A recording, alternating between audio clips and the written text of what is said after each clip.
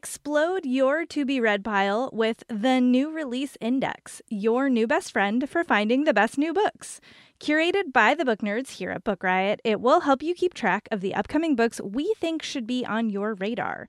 You can filter by genre, what's trending among other subscribers, and save books to your own watch list. And you can check out the demo at bookriot.com/new releases.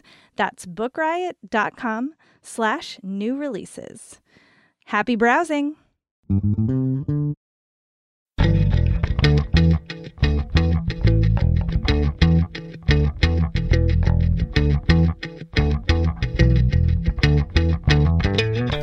listening to All the Books, a weekly show of recommendations and enthusiasm regarding the week's new book releases.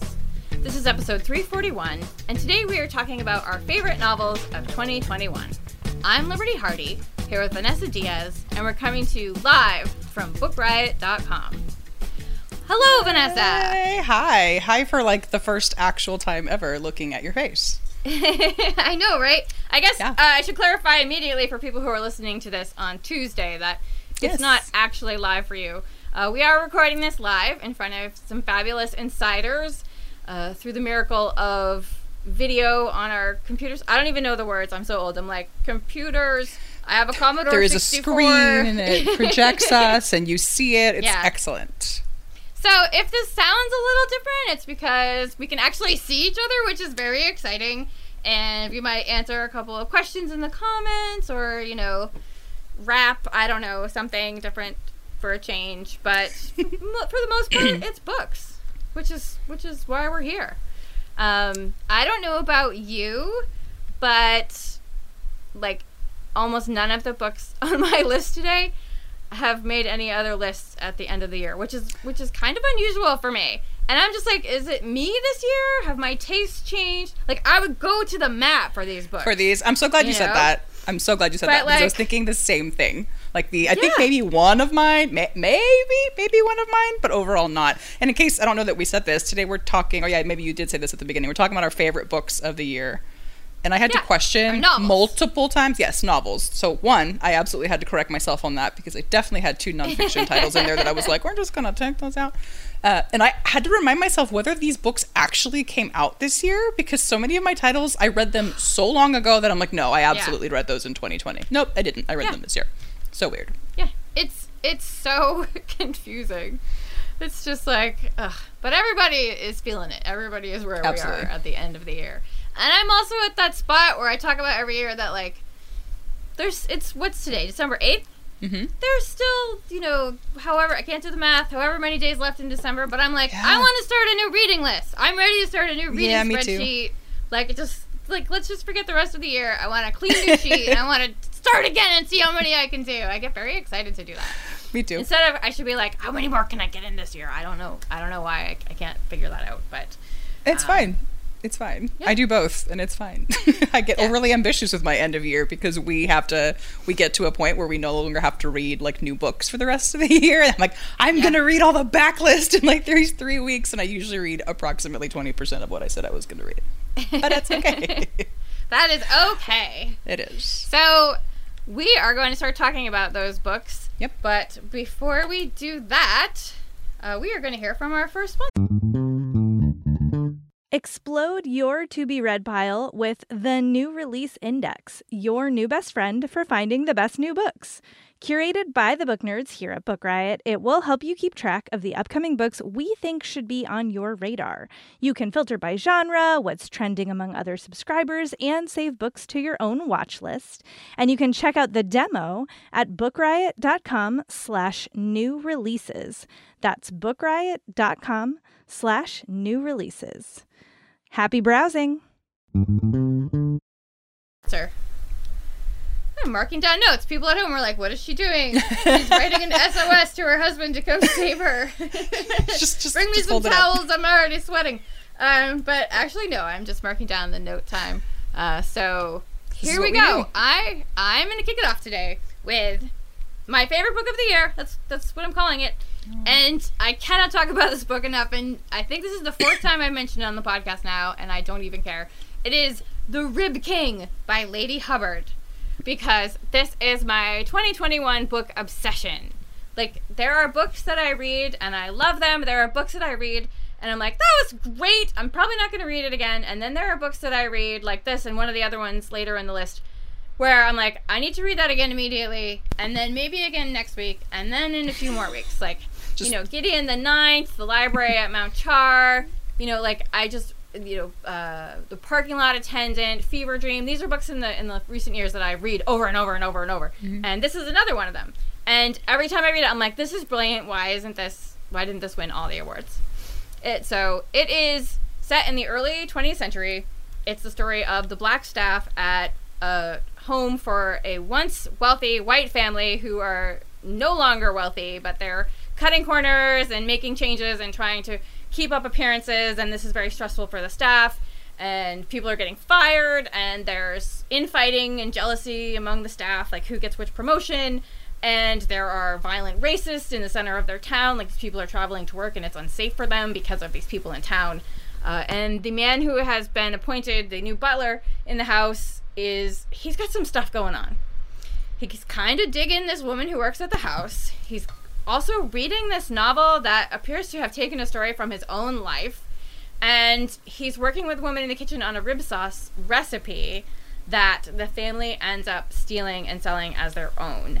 And because of this incident, there is just violence. The house is shattered by violence. And that's where the first part of the book ends. And then the second part of the book is about one of the former staff members of this home, Jenny. It's 10 years later. She's trying to establish a business for herself. She has a beauty parlor. She wants to start a line of beauty creams. But, you know, there's, you know, racism, there's politics, there's sexism. And on top of that, she's trying to get out from underneath the shadow that the events in that home cast on her. Meanwhile, you know, the Rib King, the person who is the face of this rib sauce that's going around, is still causing trouble, like, everywhere because of his existence, basically. It's so good. For some reason, even though it's set, like, 30, 40 years later, it gave me very Deadwood vibes, which is, like, my favorite TV show of all time. Except for the third season. We don't talk about that. But it was just brilliant. And every time I read it, I'm like, this is so brilliant. And so, yes, calling it my favorite book of the year. Lady Hubbard has a collection of short stories coming out in March, which I just got my hands on. I'm very excited about, called The Last Suspicious Holdout. And this is The Rib King by Lady Hubbard. Also, I just want to mention that I told you, like, oh, we just have to talk for, like, 2 minutes about each one. And then I just went on and on and on and on. I grabbed my phone timer to put it by me because I am absolutely, like, somebody needs to do that thing where they yank me off because this is going to be a challenge. But all good. We're just really jazzed about the books we're talking about. I've been meaning to read The Rib King. I bought it since you and I did it on the show together, and it's stared at me right there. But, you know, anyway. Oh. So move it to the top of your pile. I will. That's on the list for the big backlist. It's not even backlist. Anyway. So I'm going to go ahead and talk about my first pick, which is so different. That is Dial A for Aunties by Jessie Q. Sutanto. This is a big Book Riot favorite, and I've been pushing it on anybody who will listen. It is a cozy mystery, but it's just batty. It is so, like, slapstick. It's so fun. It's like, So the main character is Madeline Chan, and she is a photographer who has kind of built this career as a wedding photographer in cohort with her aunties and her mom. They have a wedding planning business.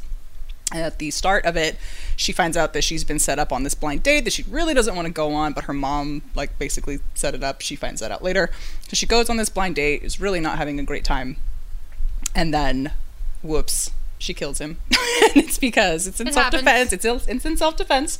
Something happens and it's a total accident. She's like, oh my gosh, you know, what am I going to do? And this is all happening on the eve, like right before the biggest job that she and her aunties and her mom have ever landed. So she's trying to coordinate the fact that she needs to be somewhere. She needs to get, you know, the cake to certain places and the rest of the food and then all of these things she's trying to coordinate. It's like on an island. So there's just a bunch of logistics, and she's got this, like, body, and she doesn't know what to do. She calls her mom, who then enlists the help of the aunties. And they decide that they're just going to hide the body. It's fine. Like, it's not the time to get into this. Like, he was a really bad man. It was a total accident. Like, we're just going to go about like nothing happened. And it just goes absolutely bananas from there. My favorite detail has to be that when you find out that it was the mom that set up the blind date, that she basically created like a fake dating profile for Madeline, for her daughter, and then had an exchange with this guy. And she is an immigrant, like her family's all, I believe, Indonesian. And so the mom, who's older, is texting with this guy and is like, oh, how nice, he offered to cook you her dinner. Like, she's telling her this, like, he offered to cook you dinner. I thought that was so sweet. She's like, what do you mean he offered to cook me dinner? He wanted to make your favorite dish. He sent an eggplant emoji, and that's like your favorite dish. And she's like, no, anyway, but the book, I'll stop yapping about it. You have to go read it for yourself. But when I say slapstick humor, it's like, it's probably a little bit unrealistic. It's everything that goes wrong when you're trying to hide the body of a dude who came at you wrong in like a giant cake cooler that mysteriously gets placed from place to place. But it's so much fun. And there is a sequel already coming next year. So go read it. It's just an excellent time. So many actual laugh out loud moments. It's not an exaggeration. That's Dial A for Aunties by Jessie Q. Sutanto. Love that book. I'm going to take us back to The Dark and Strange because that is what I do. This is the other book that I've read several times this year. And again, although this one was nominated for the Center for Fiction First Novel Award. It is Build Your House Around My Body by Violet Coopersmith. And I feel bad talking about it because I read this book without knowing anything about it. I just knew that Kelly Link blurbed it, and I was like, I am there. I'm there. So I went into it, like, having no idea what it was about. And it is one of the weirdest, most visceral, haunting books I have ever read. Multiple times now. And the basic premise is that it's about two women in Vietnam who disappeared at different times. And one of them is Winnie. She's a Vietnamese American. She has traveled to Vietnam to teach English, and we know at the beginning of the book that she's going to disappear. It's like, this is what Winnie was doing 11 days before she disappeared, or 11 weeks or something like that. And, we go through, like, her experiences in the country. Like, this is the country that her family is from, but she doesn't really speak the language, and she's just not feeling comfortable in her own skin, and she's not feeling comfortable in her life while she's there. There's also one of the main characters is a priest who performs exorcisms, and then a group of 3 young friends who get into mischief, and then there's jealousy when they get older, and then something bad happens. There's also scenes of war during the Vietnam War. There's a haunted wood, like there's ghosts. Like, basically, to read this book, you have to just be like, okay, ghosts are real. You have to get on board with that. Or you get left behind. And there's just so many hauntings, and the descriptions of sights and sounds and smells, and, people cough up objects, like big things of hair randomly, and, like, they can change shapes, and there's lots and lots of snakes. Like, I don't know what the collective word is for snakes. Like, the oodles of snakes. I don't know. There's just a lot of snakes. And this is one of those books that I read it, and I always say this, and it's hard to explain what I mean by it. I'm like, this book is ruining my life. Like, I love that feeling of just being like, all of my bones are melting in my body, and I'm not going to be able to stand up when I finish this book because it's ruining my life. But it's just so good. So if you want something awesome and weird and kick-ass, it is Build Your House Around My Body by Violet Coopersmith.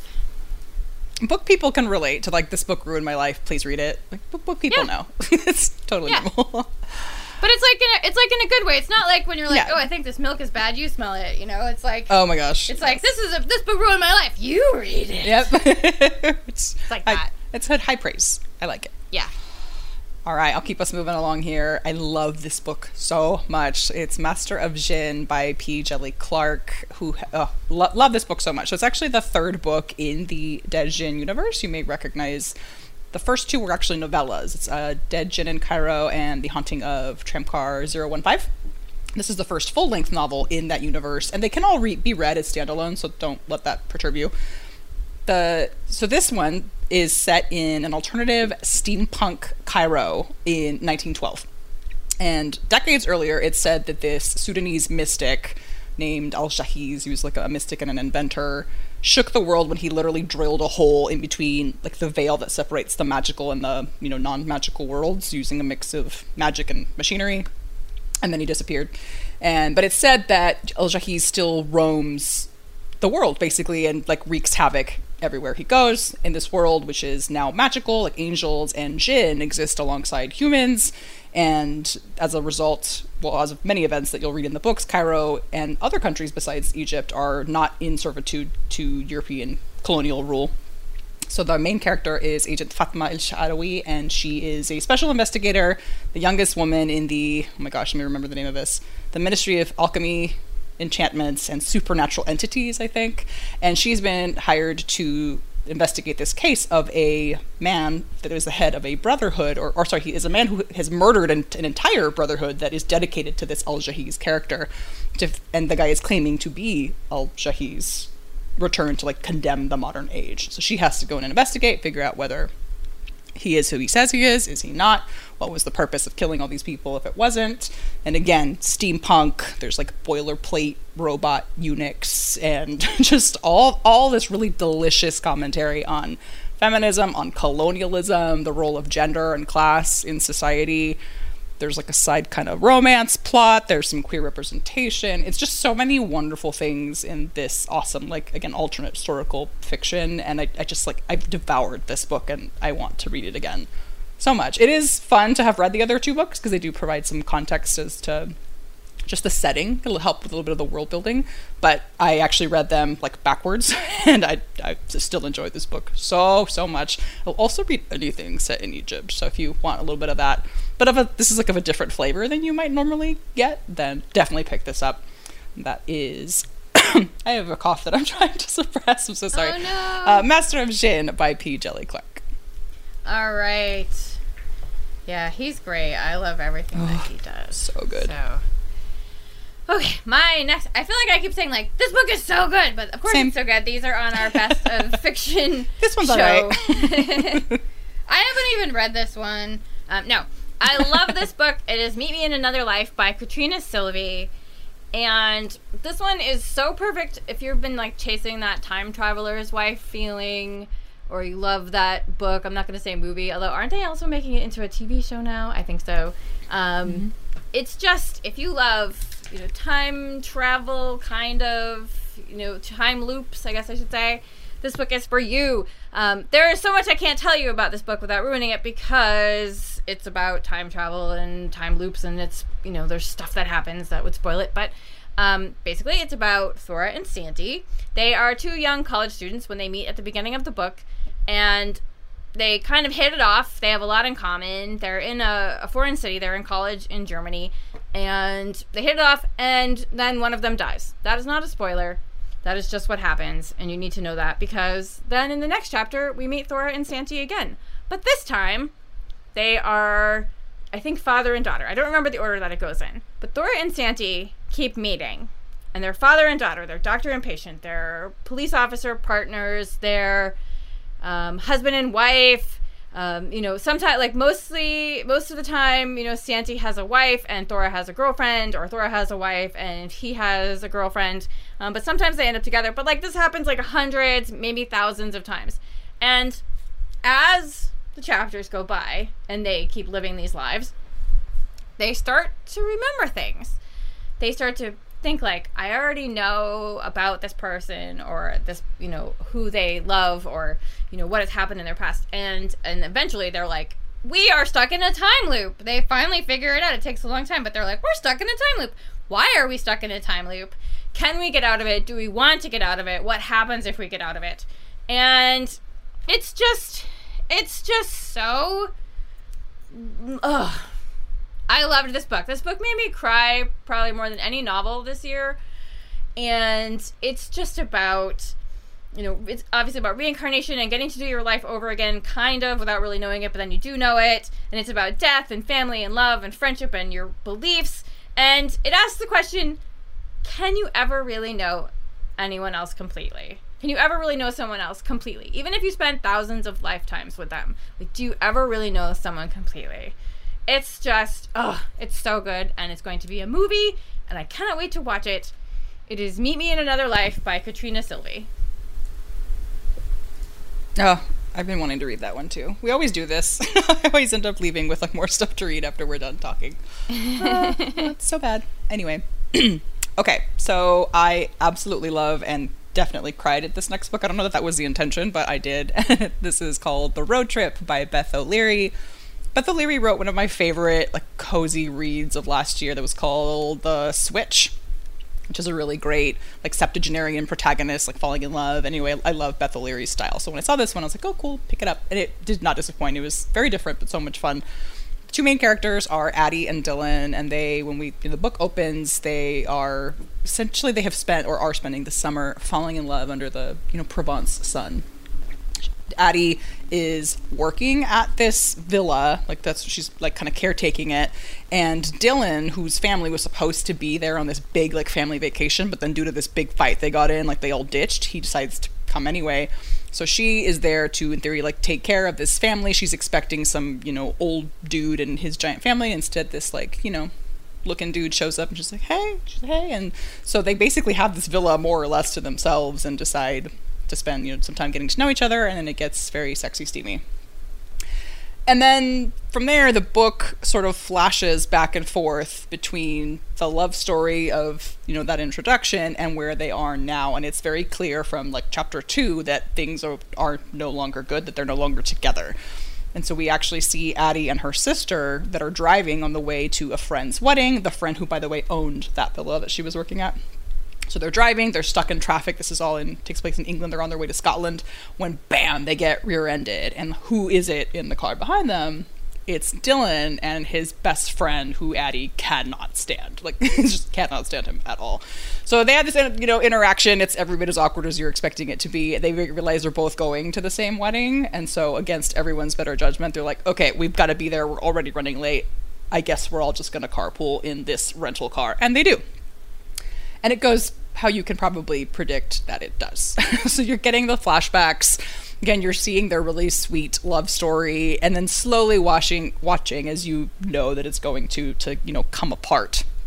And then you're getting the present, which is also very slapstick, like some of the most ridiculous chapters I've read in a long time. There's also another guy in the car that's like a co-worker, and he adds to some really strange scenes.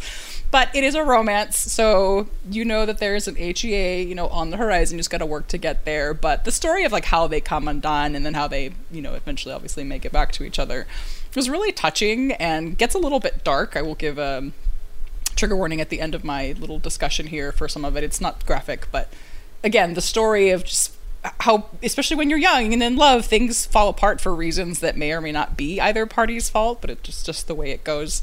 And again, the humor. Like, I relied so heavily on stuff that made me laugh this year, and this did not disappoint. So, trigger warning for some discussions of past sexual assault. That is there.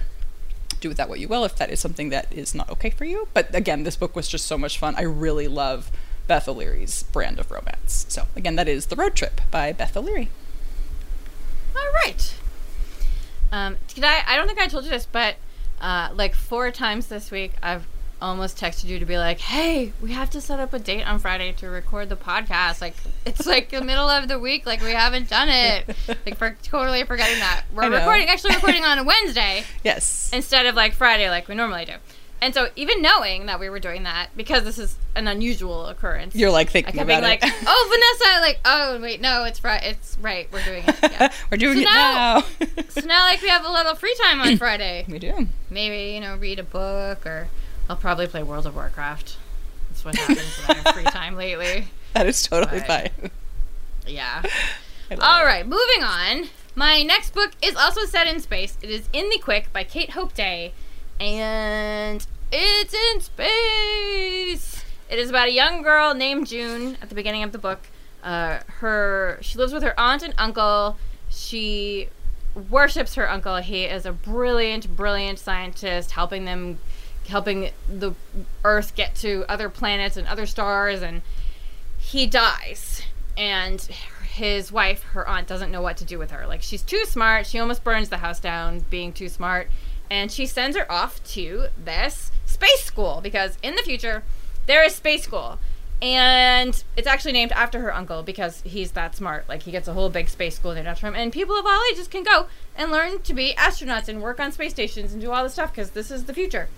And she's, it's like, I call it Space Hogwarts, which is like a thing I stole from Lindy West's new book that came out this year, too. And she still doesn't really fit in, though, because she's only 12, and the average age of the first year students are 15, but because of her uncle, she gets special permission, and she's, like, off the charts genius. So it's still kind of, like, isolating, and she feels alone, and she figures out, even though she's only 12, that this missing space shuttle, this, like, crew that went out on this mission, and they lost track of them, she figures out that they're still out there, and they're still alive, but no one will listen to her because she's only 12. And so she works really hard at school, keeps trying to figure out ways to, like, get people to listen to her. And then the book jumps to when she's 18 and she has graduated and she is now getting her own job on a space station. And she still hasn't forgotten, though, that it's like several years later and these poor people are still out there. She's certain of it. But now she's in a better position to do something about it and get people to listen to her. And it's also about what happens at that space station. It's so good. I love June. She felt very real, and I really, my heart ached for her because she was just so, like, she seems to hold up really well in the face of everything that's happened to her. But, I felt bad for her and, this poor girl. I loved that in the future, like, space school is, like, run-down summer camp. Like, they sleep in these ratty beds in the middle of a giant warehouse, and like they're always breaking, and they're always like trying to duct tape stuff together on the space shuttles, and like space is like a thing that we can do, but it's been done so much now that it's like new parts, funding, whatever, and so they're just like trying to put it together. I really liked that part of it too, because in movies and books you always say like space is shiny and everything is new, and it's like, well, it can't always stay like that. So I found that to be very realistic. But I just adored this book to pieces. It is In the Quick by Kate Hope Day. Amelia in the comments said that she just got her "sorry you didn't get to be an astronaut in the 2021 NASA class" letter the other day. I was like, this is excellent information. Was it delivered by a flying alien? You'll have to ask Amelia. I have no good segue. I love that our books are just like, we're not going to be thematically related at all, and that is great. That's okay. And follows the usual formula. My next pick is Firekeeper's Daughter by Angeline Boulet. I love this book so much, and I read it so long ago that this is definitely one of the ones that I said, no, there's no way that this came out this year. It did. It came out in March. But it's so good. So the main character is Donis Fontaine. She is an unenrolled biracial tribal member with dreams of studying medicine. She's 18. But she defers enrollment to stay locally and help care for her mother and grandmother when she witnesses a horrible crime. She witnesses the murder of her best friend. And this is not a spoiler. It happens quickly in the book and described in the copy. But then that killing is followed by a string of several other suspicious deaths, all involving people from the res, and the murders appear to be linked to a lethal new cocktail of meth that is just wreaking havoc on the reservation. And Donis gets pulled into an undercover investigation by an outsider who's, not from the res, into trying to figure out like the source of the meth, and it brings her in contact with a new boy in town who is maybe not letting on things about himself, but she's very intrigued by, so she doesn't know if she can trust him, can she not, can she trust her own instincts? Like that is a question that weighs on her the entire time. And because she's so not sure who she can trust, she basically ends up kind of starting her own side, like super secret investigation, using her knowledge of chemistry and Ojibwe traditional medicine to kind of uncover the secrets and get to the bottom of like what's actually happening. There's so much wonderful culture in this book, like explanations of like Ojibwe customs, and Donis is such an amazing character to root for because she's smart, she's savvy, she is pulled in a couple different directions by who she wants to be and what she wants to achieve, and her ties to her family and the people she loves. She's obviously grieving her friend. It's just a book that kept me glued to it. I don't think I got up off the couch that day while I was listening, and I was listening to it. Funny enough, it was an audiobook, but I still like sat there and I did like a craft because I just couldn't stop. It was so good. I wish I could remember the audiobook narrator's name. This one also comes with a trigger warning for some discussions of sexual assault. But the book is so wonderful. It's a YA novel, which I don't think I mentioned. But if you haven't yet picked this one up, I know I had a lot of hype around it this year. It's worth it. Please pick it up. So good. That's Firekeeper's Daughter by Angeline Boulay. All right. My next pick, I wanted to hold up the UK cover because it was so cool, but I forgot to dig it out, and I am not going to find it in like you at home can see, this. Yeah, I just straightened it recently because, like, in one day, stacks of books fell down, and, behind me, right here, is where that Sally Mann memoir fell and gave me a concussion one time. So we sit very close to the desk now. So I don't know what I did with the UK cover of this book. It's Reprieve by James Han Matson. The UK cover is fluorescent green with this white envelope with, like, blood spilling out of it, and it's so cool. And now that I'm saying it out loud, it's probably for the best that I don't have it here. But I thought it was so cool. And again, loved this book. Just thought it would be on a lot more lists this year. We'll go to the mat for it. Love it. It's set in Lincoln, Nebraska. It is about, and I got like chills talking about it last time, and I'm already getting chills talking about it this time again. It's about a full contact haunted house escape room, which is just like all of my nightmares, like in one thing. It's called the Quigley House. It is 1997 in Nebraska, and this is a full contact haunted house where you and 3 other team members sign up to go into this house, and you have to get through all 5 of the rooms, which are full of really scary, gross, disgusting things, and the people in there are dressed up in really creepy costumes. And they're allowed to, like, lay hands on you, and, you know, like, you can fight back, and, like, if you get through all 5 rooms, you and your team get, I think it's, like, $60,000, which is, in 1997, you each get $15,000, that's great. And if you can't take it anymore, you say the safe word, which is reprieve. And this house has been around for years and years and years, and only one team has ever made it through the house. Everyone says the safe word because it's so distressing, right? So at the beginning of this book, we know that someone has for real been murdered in this house during a competition. And the story is then told by a few of the people who were there. There's Kendra. She's a young black woman whose father has just died. Her mother uproots her. She's just, like, starting to fall in love with this guy that she knows, and her mother takes her away to Nebraska to live with her sister and her cousin because she needs the support and she needs family. And so now Kendra's in Nebraska, and she finds out about this house, I think from, if I remember correctly, from the guy that she's still talking to back home. And her aunt and mother are like, stay away from that place, like, do not go there. But she does. She sneaks off, and she gets a secret job there, and she's, like, working in the parking lot, parking cars, and, you know, she hangs out with all these older kids and learns all kinds of bad things that she shouldn't learn. And so she's there, and then there's a man named Leonard Grattan, who is the manager of a hotel in town, whose life has not turned out the way he thought it would, or the way that he thinks it should and that he deserves, and he gets swept up in some local excitement involving the owner of the house. And then there's JD, who is a gay college student from Thailand, who has come to Lincoln, Nebraska, because he has been in love with the man who came to Thailand to teach him English when he was young. He's been in love with him ever since then, and he's been looking all over the globe for him, and he found him in Lincoln, Nebraska. He's teaching there, so he goes to see his unrequited love. This book is not just about terror. It's about racism, entitlement, racial fetishism, sexuality, grief, fear, exploitation, capitalism. It's excellent. I mean, I hate saying this. I always say I hate saying this. It's not for everyone. You know, it's kind of alarming in a lot of places, but I thought it said so much, and it was so important that, you know, it was kind of worth, you know, going through anyway, because it was so good, and I cannot wait to see what he does next, because I loved this so much. Even though I would never want to go in a haunted house.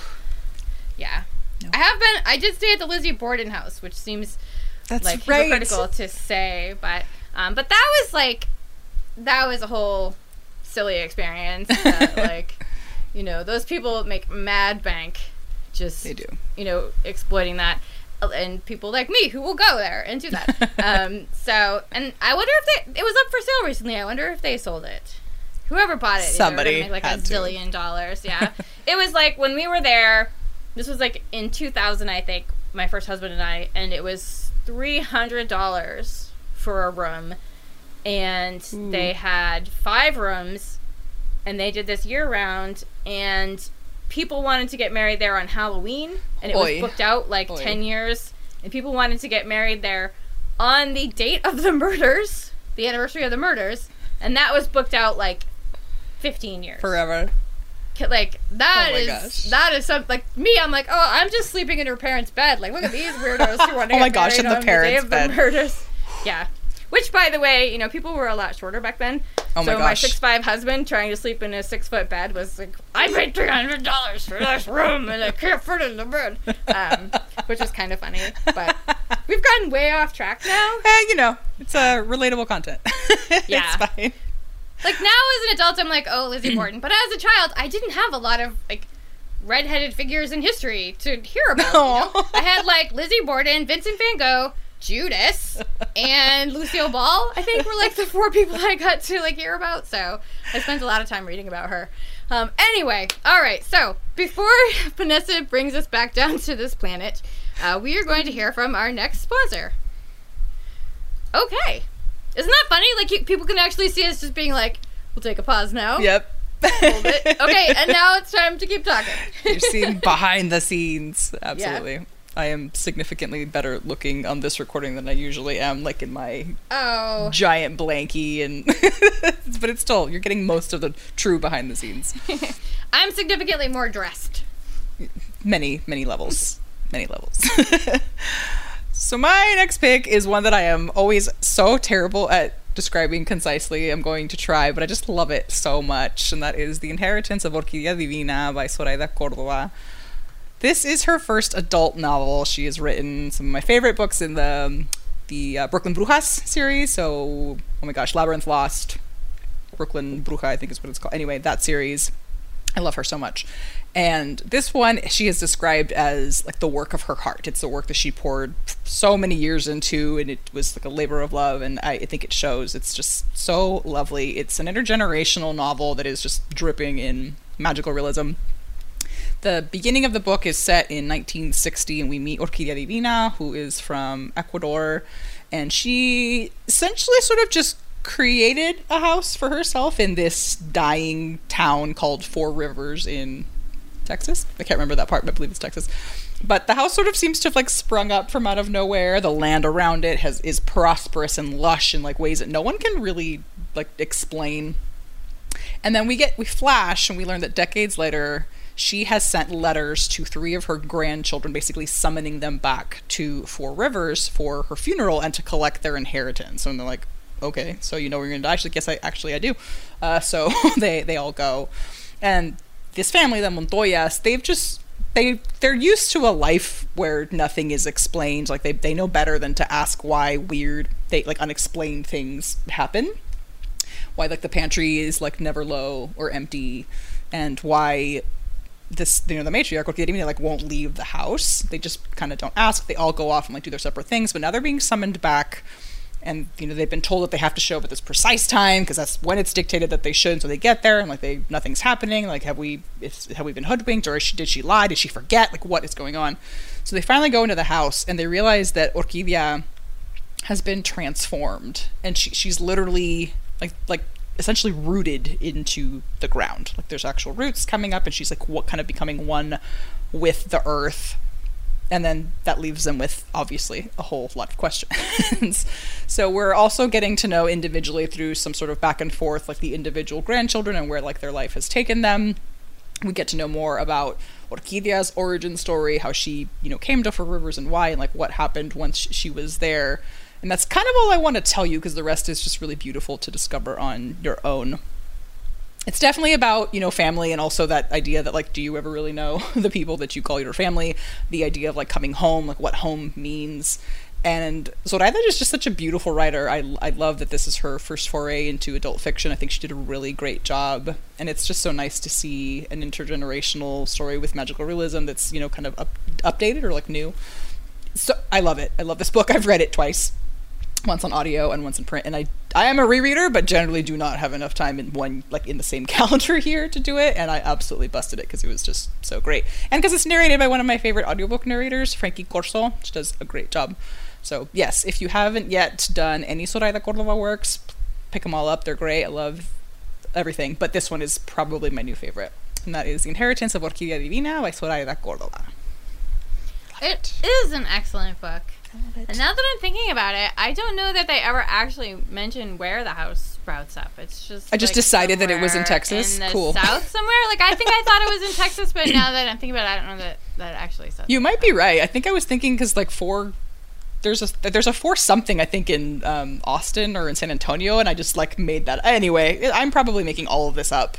Fever dream, but the book is really great. So read the book. It is really great. It is. So, my next pick won the Center for Fiction's first novel last night. Yay! It is The Five Wounds by Kirsten Valdez Quaid. And Kirsten Valdez Quaid wrote Night of the Fiestas, which is an amazing story collection, which came out quite a while ago. And so I was very excited that she had a novel out. This is her first novel. And it is this incredible multi-generational tale. Except it's not like multi-generational, like we follow through several generations. It's like 5 generations of one family alive at the same time in New Mexico, from a newborn or not yet born to being born baby to an 80-something-year-old great uncle. And it starts out with 15-year-old Angel. She is pregnant and she shows up at the doorstep of her grandmother's house where her father lives. Her father and her mother are no longer together. She's not getting along with her mother. And she doesn't know what to do with herself, so she decides to go to her dad's house. And also mostly to see her grandmother, because she figures her grandmother will take care of her. And what she doesn't know is that, 1, her grandmother is not home. And 2, her father, Amado, who is... he kind of is a layabout. He doesn't really do much. He can't keep a job. He gets into a lot of trouble. And he's feeling kind of aimless in his life. He has been given this very important job. His great uncle has given him the most important role in the procession during Holy Week. He has to carry the cross and portray Jesus in this parade, in this procession. And so he's taking this very seriously because no one usually calls on him to do anything seriously or important. And now here's his very pregnant teenage daughter at his doorstep, like kind of harshing his mellow. And so, do people still say that? I don't even know. I think I just saw it in a TV show somewhere. Anyway, so, you know, she's like, where's Grandma? What we don't know is that her grandmother is off on this trip because she's just received some news that has just changed everything for her in her life. And we hear from Angel's mother, who, you know, she has this very fractured relationship with Angel. You know, it's very difficult. And, you know, they kind of learn so much about each other and come together over this like period of time, and you get to see like how your family can hurt you like no one else, but also how they can help you like no one else. And some of the characters in the book are from stories from Night of the Fiestas, but you do not need to know that in order to enjoy the book. In fact, I had pretty much forgotten that when I read it because it was so long ago. But it's just, it's remarkable. If you love multi-generational tales, it is the perfect read for you. It is The Five Wounds by Kirsten Valdez Quaid. We finally have a thing in common with intergenerational reads. Very All loose right. thread. But that's fine. I feel like we keep saying this, but I so love this next book so much. I want to go back and reread it again. And that is Within These Wicked Walls by Lauren Blackwood. So this is actually a Jane Eyre remix. It's definitely a remix. Like, you don't have to have read it to get it. But if you do, then you'll be like, I see you. It's lovely. It's actually an Ethiopian kind of retelling. The main character's name is Andromeda, and Andromeda, I can use words, and she is a Deptera, I forget how you pronounce the word, but she's basically an exorcist that is hired to cleanse households of the evil eye. The problem is that she's an unlicensed exorcist, and that is because the mentor that she was working with threw her out before she could gain her licensure. So she's trying to find steady work, but she can't. She's talented, like she should be able to work, but this really messed her up. So she's trying to find a patron, and then she does, who can help her on this path to get her license. So again, that's what she was looking for, and she finds that in this man named Magnus Rochester, if you will. So he reaches out to hire her, so it's not the other way around, and she takes the job, of course, so that's what she's going to do. But it's pretty evident quickly that, she's sort of doing him, not a favor, but that this is a transaction that is absolutely going to work both ways, because this house is not just evil, it is evil. It is going to be a big deal to rid the evil of this house. Never mind that Rochester himself is a little bit all over the place. He's, rude and demanding and kind of eccentric, but really Andromeda is kind of stuck. She has to do this. If she doesn't, if she wants to earn a living, she has no choice but to do this. But there is just horror at every turn in this house. And she's also, as much as he's very volatile, very intrigued by, Magnus, and so that is a thing. So we're going to have to figure out, or she's going to have to figure out whether she can basically ride out, this curse. I loved this so much, so much. Funny enough, when I first started listening to the audiobook, I kind of went into it blind. I think I found it on a list of witchy or witchy adjacent reads, and was yeah, I'm just going to add that to cart, because we all know that is my jam. And then actually, when I heard the name Rochester, oh, that's funny. And then, a couple weeks later, I was oh yeah, duh, that makes sense. Because I love Jane Eyre so much. But it is great. Again, you don't have to have read it. If you didn't, or even if you don't like the book for any reason, I still think you would really enjoy this, because it just does some really inventive stuff. And the horror thread is something that just made me go, ugh, several times. It's great. So yeah, definitely pick that one up. I'm really excited to see what else Lauren Blackwood writes. That's Within These Wicked Walls by Lauren Blackwood. All right. I want to make a really bad joke, but I don't know. I'm this is going to go on the record forever. I'm feeling very comfortable. I feel like you and I are just chatting. Yep, I start going off on these little tangents, but actually it's being recorded and people are watching it at home. And so I should all time. Yeah. I should just skip it. So this next pick is actually my only YA pick on my list this year. It is Little Thieves by Margaret Owen, which is also a retelling of The Goose Girl. Well, it's also a retelling, it's of The Goose Girl, which I did not know the story of at all before I read this book. And it is about a princess whose maid steals her life and impersonates her, and so the princess has to be the maid somehow. But in the end, the maid, I feel like I read the maid dies somehow. How dare she? I could be wrong. But basically, it's one of those dark, violent, and classist, fairy tales. This one is partly like that, but also so amazing. It's about a young woman named Vanya, and when Vanya was a baby, her mother left her in the forest. And the people who found her were the literal embodiments of fortune and death. What are the odds? They decided to take the baby in and raise her. So now she's being raised by fortune and death, which is kind of strange for a child and unusual and a bit scary. And when she becomes a teenager, they decide, you can make your own choices from now on. What do you want to do? And she decides to leave. She becomes the maid for a princess who treats her cruelly and makes her live in squalor, and it's just awful to her. And so Vanya steals the princess's enchanted necklace. And now when Vanya puts it on, she appears as the princess. And cool deal. And now the princess is having to be a maid or living outside the castle, and Vanya is pretending to be her. But being a princess isn't great either. It comes with a lot of problems and complications, including a fiancé that she doesn't like because he's a monster. But she's using the ability to turn into someone else to attend all these events at very fancy digs.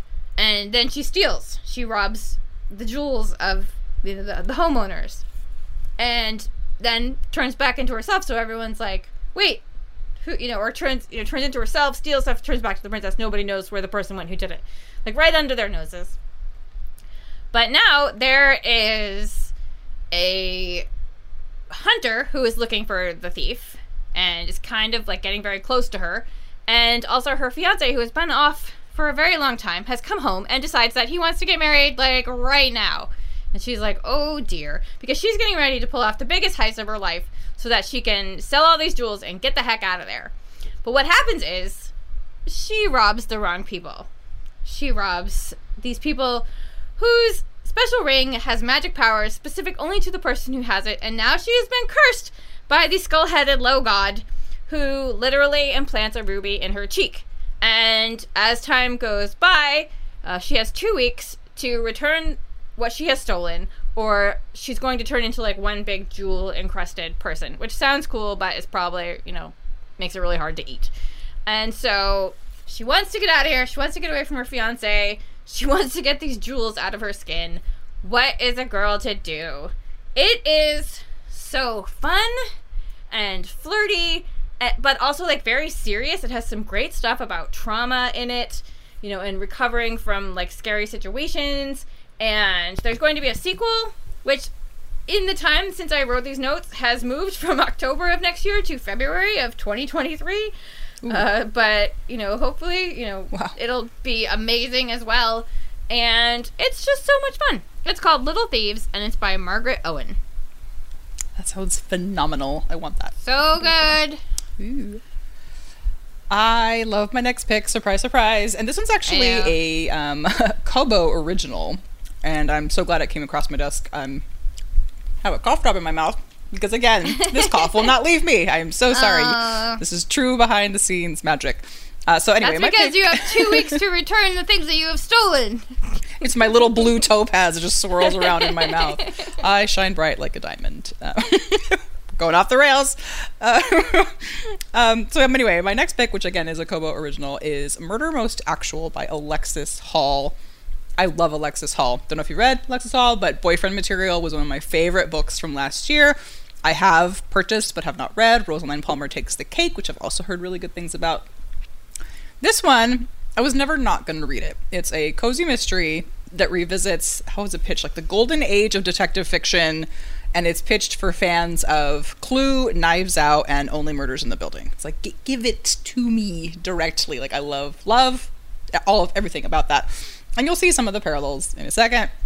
So the main character is a like up and coming true crime podcaster, and she and her wife, who is like a big finance person, go to this getaway at a really fancy schmancy luxurious hotel in the Scottish Highlands. So again, like give it to me. It's just everything I want in a book.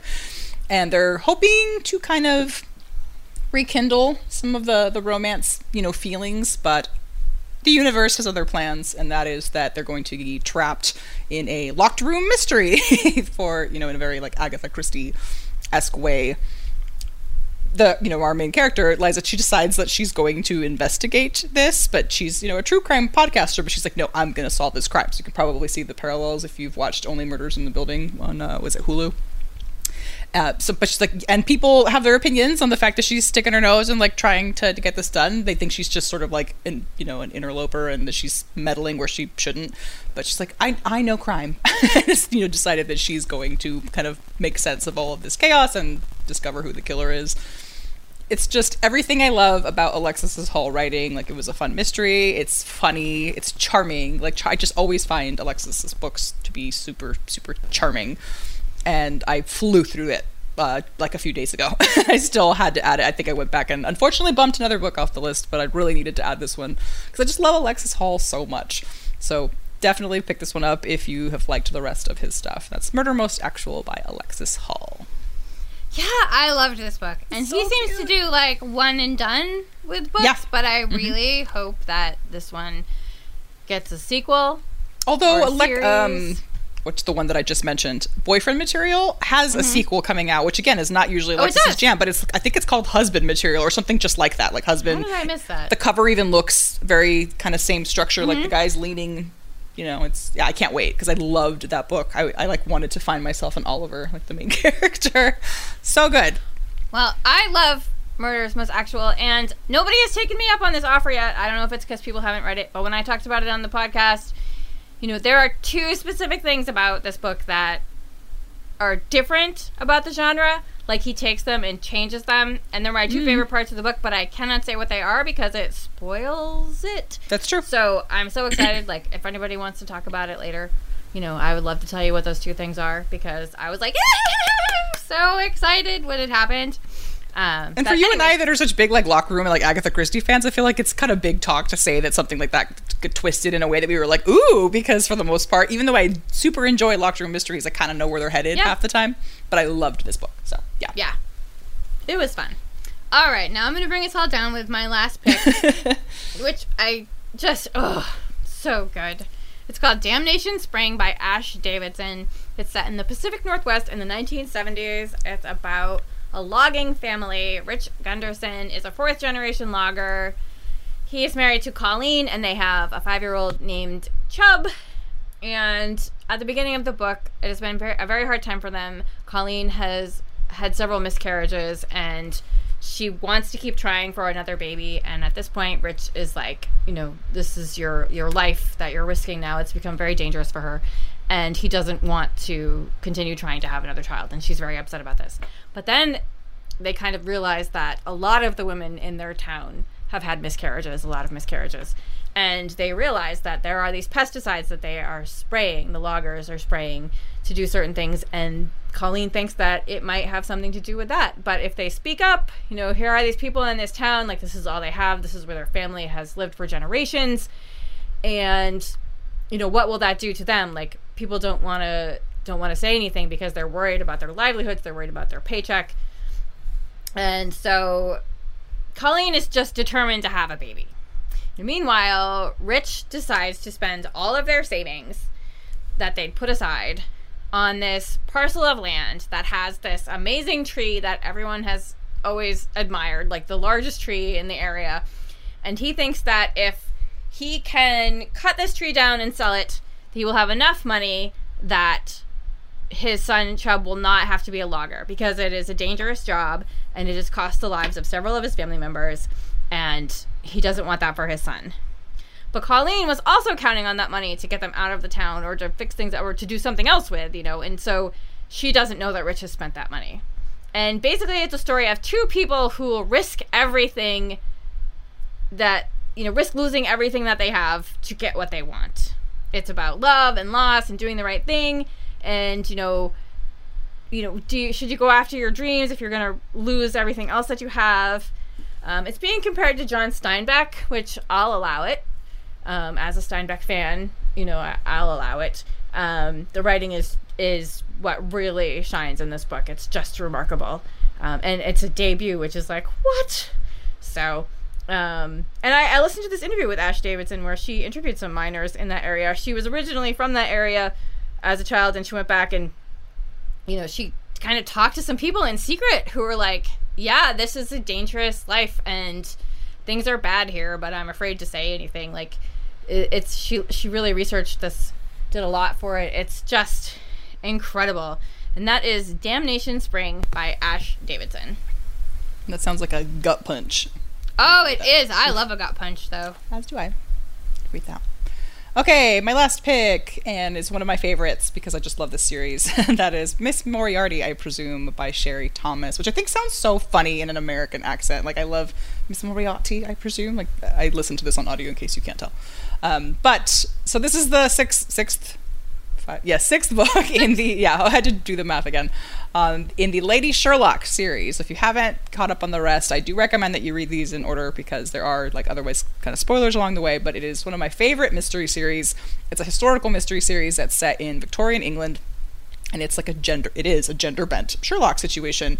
Charlotte Holmes is actually Sherlock Holmes, but she's made her career by convincing people that her brother is, like, just off in the next room, and due to, like, a medical condition, doesn't like to be seen, so he is watching from, like, a camera device, and she listens to their issue, you know, she consults with them, and then she's like, oh yeah, my brother's gonna help you solve, you know, this crime, or, like, whatever your issue is that they want her to investigate. But of course it's all her. She's got all those brilliant kind of powers of detection, and she's very, very observant, and she's like a Sherlock character in that way, except again, she's a woman who has decided to make her way through the world by purposely ruining herself. She was like, I don't want to be tied to a man, so I'm just going to go ruin myself. Now I'm going to live life how I want to. So I just love her for all of those reasons. She's very independent, very sassy, very like sex positive. And so like in this now 6th installment of the book, Moriarty is involved, as you can probably tell from the title. And this time she has been asked to consult on this case by a person who presents himself as Mr. Baxter, but she knows is Moriarty. So she knows that she's in danger. She knows that this is like probably going to be a double cross and it's probably a trap, but he has asked her to help retrieve his daughter from what he believes is basically like an occult group. She is off at a house with these like impossibly high walls, this like castle that never got finished out in Cornwall. And so he wants her to go basically retrieve her because she refuses to, like, they have kind of a fraught relationship, and he believes that she's trapped. At least that's the story that he's, giving to Charlotte. She does, again, she feels like, well, I have to do this. Like, there is no saying no to Moriarty. Do I think it's a trap? Probably. Is there a small chance that it's not? Or maybe can 2 things be true? Like, maybe. But this is probably not going to end well, and yet I have to do it. So that is precisely what she does. She assembles, her team. She's got Watson, who is also a woman and basically her benefactor in the series, and Lord Ingram, who is this love interest of a very slow burn variety that I love. I love them so much together, but they all agree to go on what is, probably not going to be a great resulting mission, but one that they have to do, and it gets very twisty and interesting from there. I think of all the books, I can't say that this is necessarily my favorite because I feel like I say that about every one of them in this series, but I really enjoyed the story in this one, like, a lot. And if you've been following along, I loved the point that we've gotten to with Charlotte and Lord Ingram. And as always, which I always say when I talk about this book, I love how obsessed she is with pastries and cakes. Like, any opportunity she gets to eat one, she'll focus in on, like, how delicious that eclair is, and she's just, like, a buxom, really badass heroine in every way, but like very understated and smart, and she's just, she gets by just observing details that a lot of us would miss about the people around her. So I love the series. Read it. So much fun. I have no idea. I've never actually looked into when Sherry Thomas, if she said like whether or not she plans to stop at like a certain point or if she's just going, but I feel very lucky to have gotten 6 books out of the series. I hope there are more. And that is Miss Moriarty, I presume, by Sherry Thomas. All right. Those are our new books. We did it. Wow, we talked a long time today. It's probably my fault. I do go off on tangents.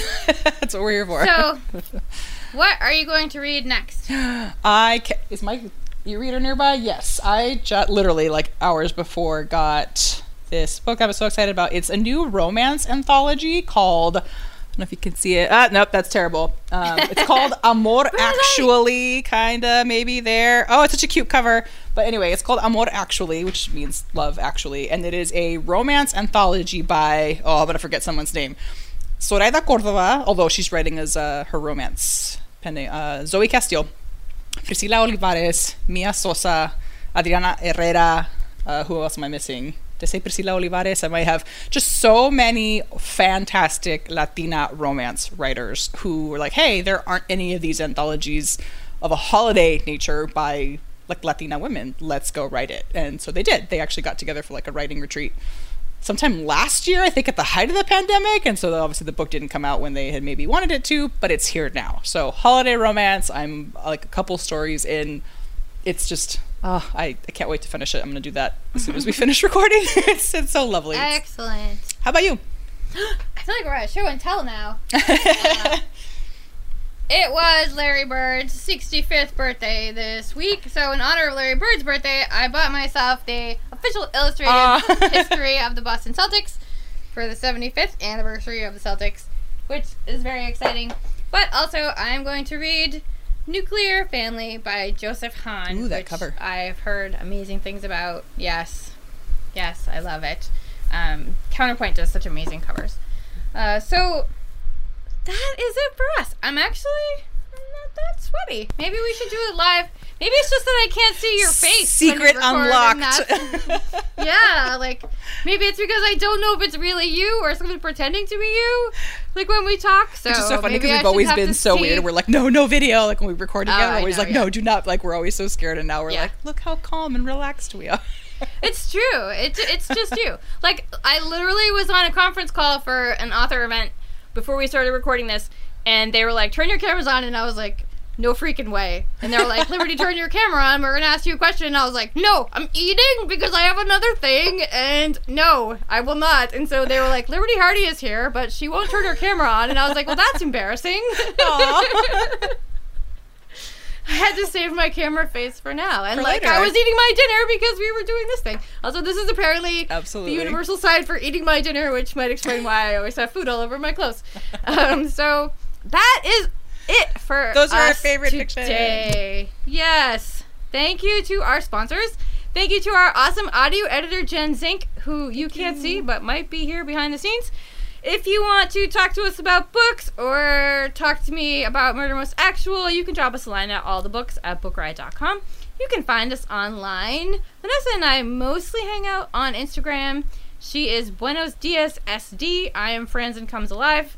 And if you want to give us a treat, you can go to Apple Podcasts and leave a rating or review. It helps other book lovers to find us. And as much as we would love to tell you about more books today, we just don't have the time because I need to get out of these clothes. But you can read about more titles out now in the show notes at bookriot.com/allthebooks, as well as find a link to our weekly New Books newsletter.